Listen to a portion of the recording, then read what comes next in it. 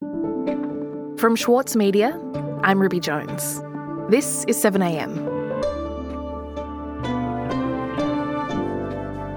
El Niño is coming again, and Australia is vulnerable. The UN's World Meteorological Organisation declared this week that the extreme weather event has begun, and the impacts will be felt across our health, ecosystems and economy. Today, climate scientist, contributor to the Saturday paper, and a lead author for the IPCC, Joelle Gerges, on what's headed our way and what we have to do to avert crisis. It's Thursday, July 6.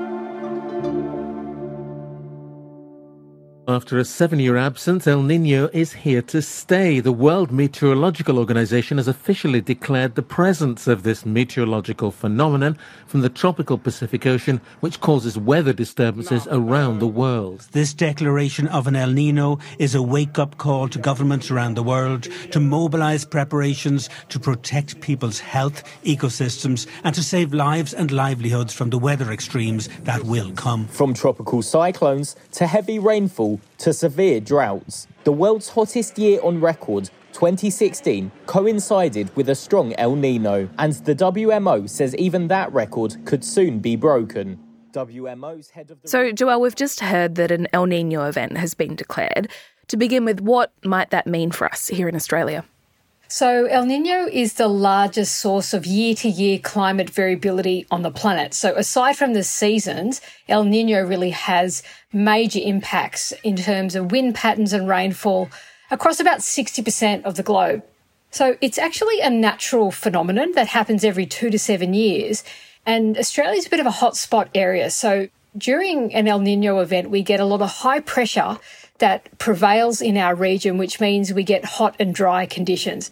So during these events, we tend to see an increased risk of things like heat waves, bushfires and drought over much of the country. So some of our worst drought years in Australian history are actually during these El Niño years, which is why a lot of people are very concerned about them. And the last major El Niño we had was in 2015, 2016. And we actually had a really bad bushfire season.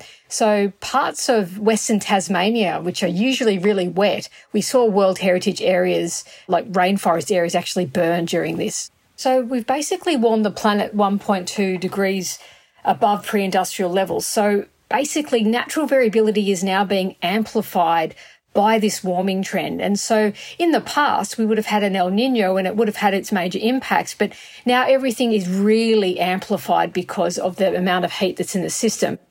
The other thing that's really going on this year, which is really important for the Australian region, is that we also are seeing conditions in the Indian Ocean also in its phase, which causes hot and dry conditions. And so when you tend to get this sort of locking in of the Indian and Pacific Oceans, it amplifies El Niño's drying effect. And so we expect to see, beginning in July, the development of these conditions in the Indian Ocean, which are really conducive to these hot and dry conditions. And given what you said about what we saw the last time we had a major El Niño in 2015-16, mass deaths in the Great Barrier Reef, can you tell me a bit more about the state that the Barrier Reef is in now and what your fear is for the reef if this El Niño event intensifies as it's predicted to do? So during an El Niño, we get, as I said, high pressure prevailing in our region. So that leads to hot conditions and fewer clouds, which means that the ocean surface can warm a lot. And so when that happens, you can see severe coral bleaching during these El Niño events. So during the 2015-2016 El Niño, we saw record high ocean temperatures, which actually saw about a quarter of the Great Barrier Reef die off in a single year. Exclusive footage of the Great Barrier Reef shows what could be the most severe and extensive coral bleaching on record. It's the second consecutive summer of extensive coral destruction, or bleaching, on the reef. Last year, 2/3 of the corals in the northern part of the Great Barrier Reef died, the worst die-off in history. The research team is warning that to save one of nature's true wonders, Australia must take decisive action on climate change. The government in Canberra has acknowledged that global warming was the biggest long-term threat. And then coral reef experts have calculated that around 50% of the Great Barrier Reef's shallow water corals were killed off after that event. So that is catastrophic when you think about the impacts.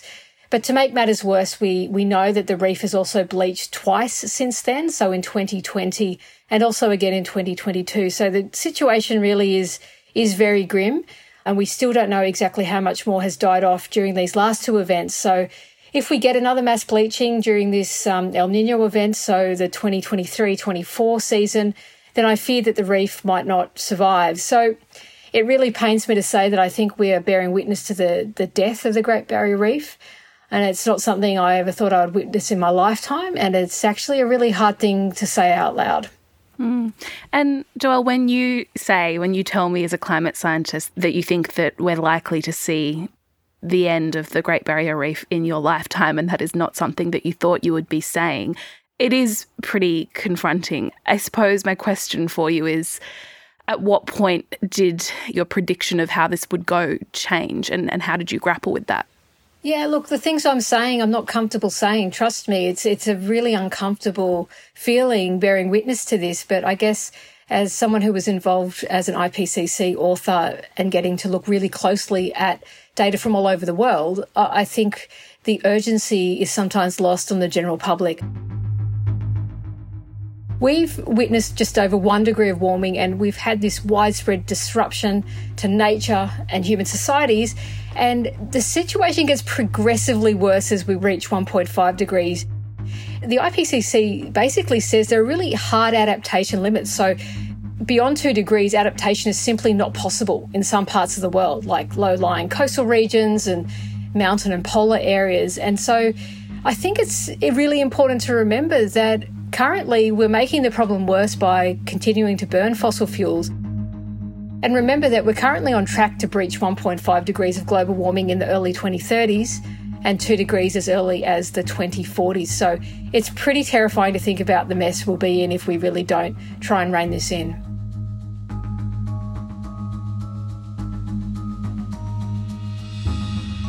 We'll be back after this.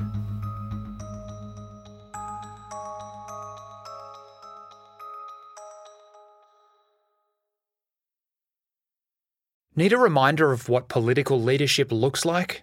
Australia's master of political satire, Jonathan Biggins, is back embodying the iconic Paul Keating, visionary, reformer and rabble-rouser. Due to overwhelming demand, one-man comedy The Gospel According to Paul is returning to the Opera House, on from the 4th to 23rd of June for its final term ever. Secure your tickets now at sydneyoperahouse.com for an unforgettable evening. As a 7am listener, you're already familiar with many of the journalists who work for the Saturday paper. For a limited time, subscribe to Australia's leading independent news source, the Saturday paper, and you'll receive the Saturday paper's stainless steel coffee cup, made in collaboration with Fresco, for free. Subscribe from just $2.10 a week. Simply visit thesaturdaypaper.com.au/offer. Joelle, when we talk about what's driving climate change, where of course we're talking about the continued burning of fossil fuels, as you say, and the Australian government continues to support the industry, how have your opinions on the political class and the decisions that are made on climate changed over time? And what are your thoughts on the position that we're finding ourselves in now and the seeming lack of urgency to change course? It's infuriating and it's heartbreaking. So here in Australia, only around 36% of our energy is generated by renewables.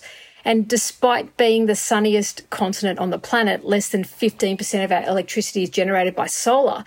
So we have really huge potential to be a leader in the green economy, but we're still choosing to back fossil fuels, even though we know that they're cooking the planet. So right now, the federal government has a renewable energy target of 82% by 2030, and yet we're still looking at 118 new coal, oil and gas projects in the investment pipeline. So it really is inconsistent with what the science says that we need to do. So the IPCC report basically states that the burning of fossil fuels is responsible for virtually all of the observed warming of the planet since pre-industrial times. And we know that we need to halve global emissions by 2030 and achieve net zero no later than 2050 to have a chance of stabilising the Earth's climate to under 2 degrees of global warming, which is set out in the Paris Agreement. But right now, these currently implemented policies under the Paris Agreement have us on track to warm around 2.5 to 3 degrees by the end of the century, which is absolutely catastrophic. So I think it's one of these situations where the scientific reality is absolutely being lost on our decision makers. And I think that someone like me is starting to despair that people are going to get this at all. And I think that we really have to understand that it quite clearly is a matter of life or death. And it's not dramatic. It's absolutely grounded in the science. And it's not nice being the bearer of bad news, but I don't really know what I'm meant to say at this point. It's extremely frustrating. It is striking. I mean, the clarity of what you say about climate does stand in contrast to the compromises and the rhetoric and the things we hear from politicians when it comes to addressing it. Well, that's right. And I think that's what is a source of huge confusion and also frustration for scientists, because we can just see how bad the situation is. And the hardest thing to accept is that we actually know that we need to transition away from fossil fuels, but we're not prepared to do it as quickly as the science needs us to. And so I guess it really comes down to what are we going to do about that? And when we talk about the outcomes, the consequences of all of this, we don't really have to look very far, do we? Can we talk a bit about some of the events that we've seen recently, the megafires in Canada and what's coming if we don't change? Well, effectively, what we're seeing play out right now is entirely consistent with what we expect a warming planet to look like. So increased incidence of wildfires in places which are usually covered in snow, mind you. These are like polar areas. I mean, Canada, it's extraordinary to think, and they've actually had a record-breaking season there in terms of their wildfires. Canada's wildfire season is now officially the worst ever recorded, and it's only going to get worse as peak fire season continues. And also just the deadly heat that's been experienced in tropical regions around the world. Bangladesh is facing its longest heat wave in half a century. It's forced the closure of schools, increased demand on the nation's power supply, and affected livelihoods. It's terrifying, quite frankly. The latest heat wave here to hit the continent set temperature records in multiple countries, including India, Pakistan, Vietnam, Thailand, and Singapore, as well as some cities across. And as I mentioned, the Great Barrier Reef is in really bad shape. And really having like a natural event like an El Niño playing out on the background of this warming is taking us into uncharted territories. So basically, it's going to continue to escalate until we rein in the burning of fossil fuels. And this is really where we're at right now. So we are witnessing these really large-scale changes. And it's really quite depressing, to be honest. And on a more personal level, could you speak to how you navigate your way through the climate crisis and the inaction that you observe and how you continue on speaking about it and giving these warnings? To be honest, I'm finding it increasingly hard to do the work.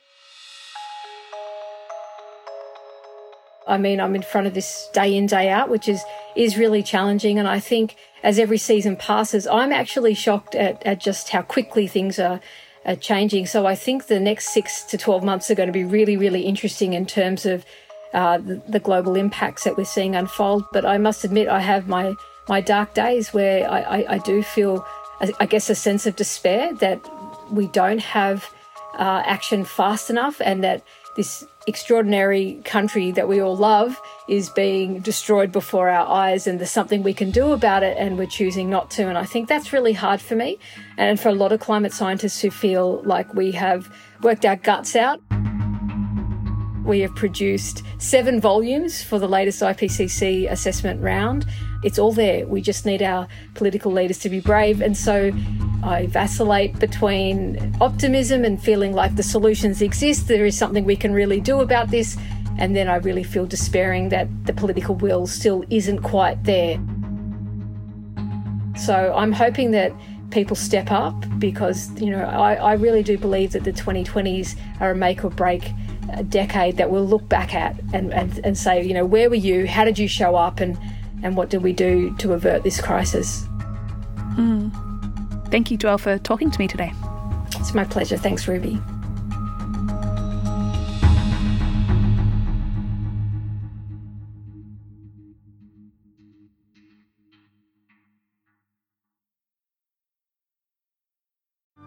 Mahler's music embodies the very essence of humanity.